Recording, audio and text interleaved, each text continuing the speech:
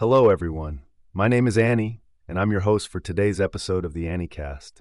I'm excited to share with you all an innovative new product that promises to solve one of the biggest annoyances of smart home technology, not being able to control your devices when your internet goes down.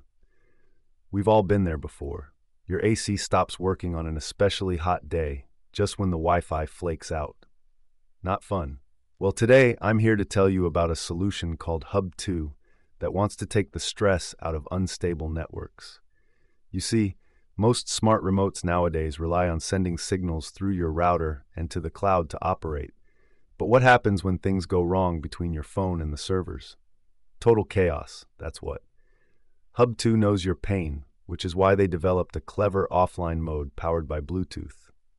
No longer will you be at the mercy of spotty internet. Instead, your phone connects directly to Hub 2 to shoot infrared codes straight to your devices.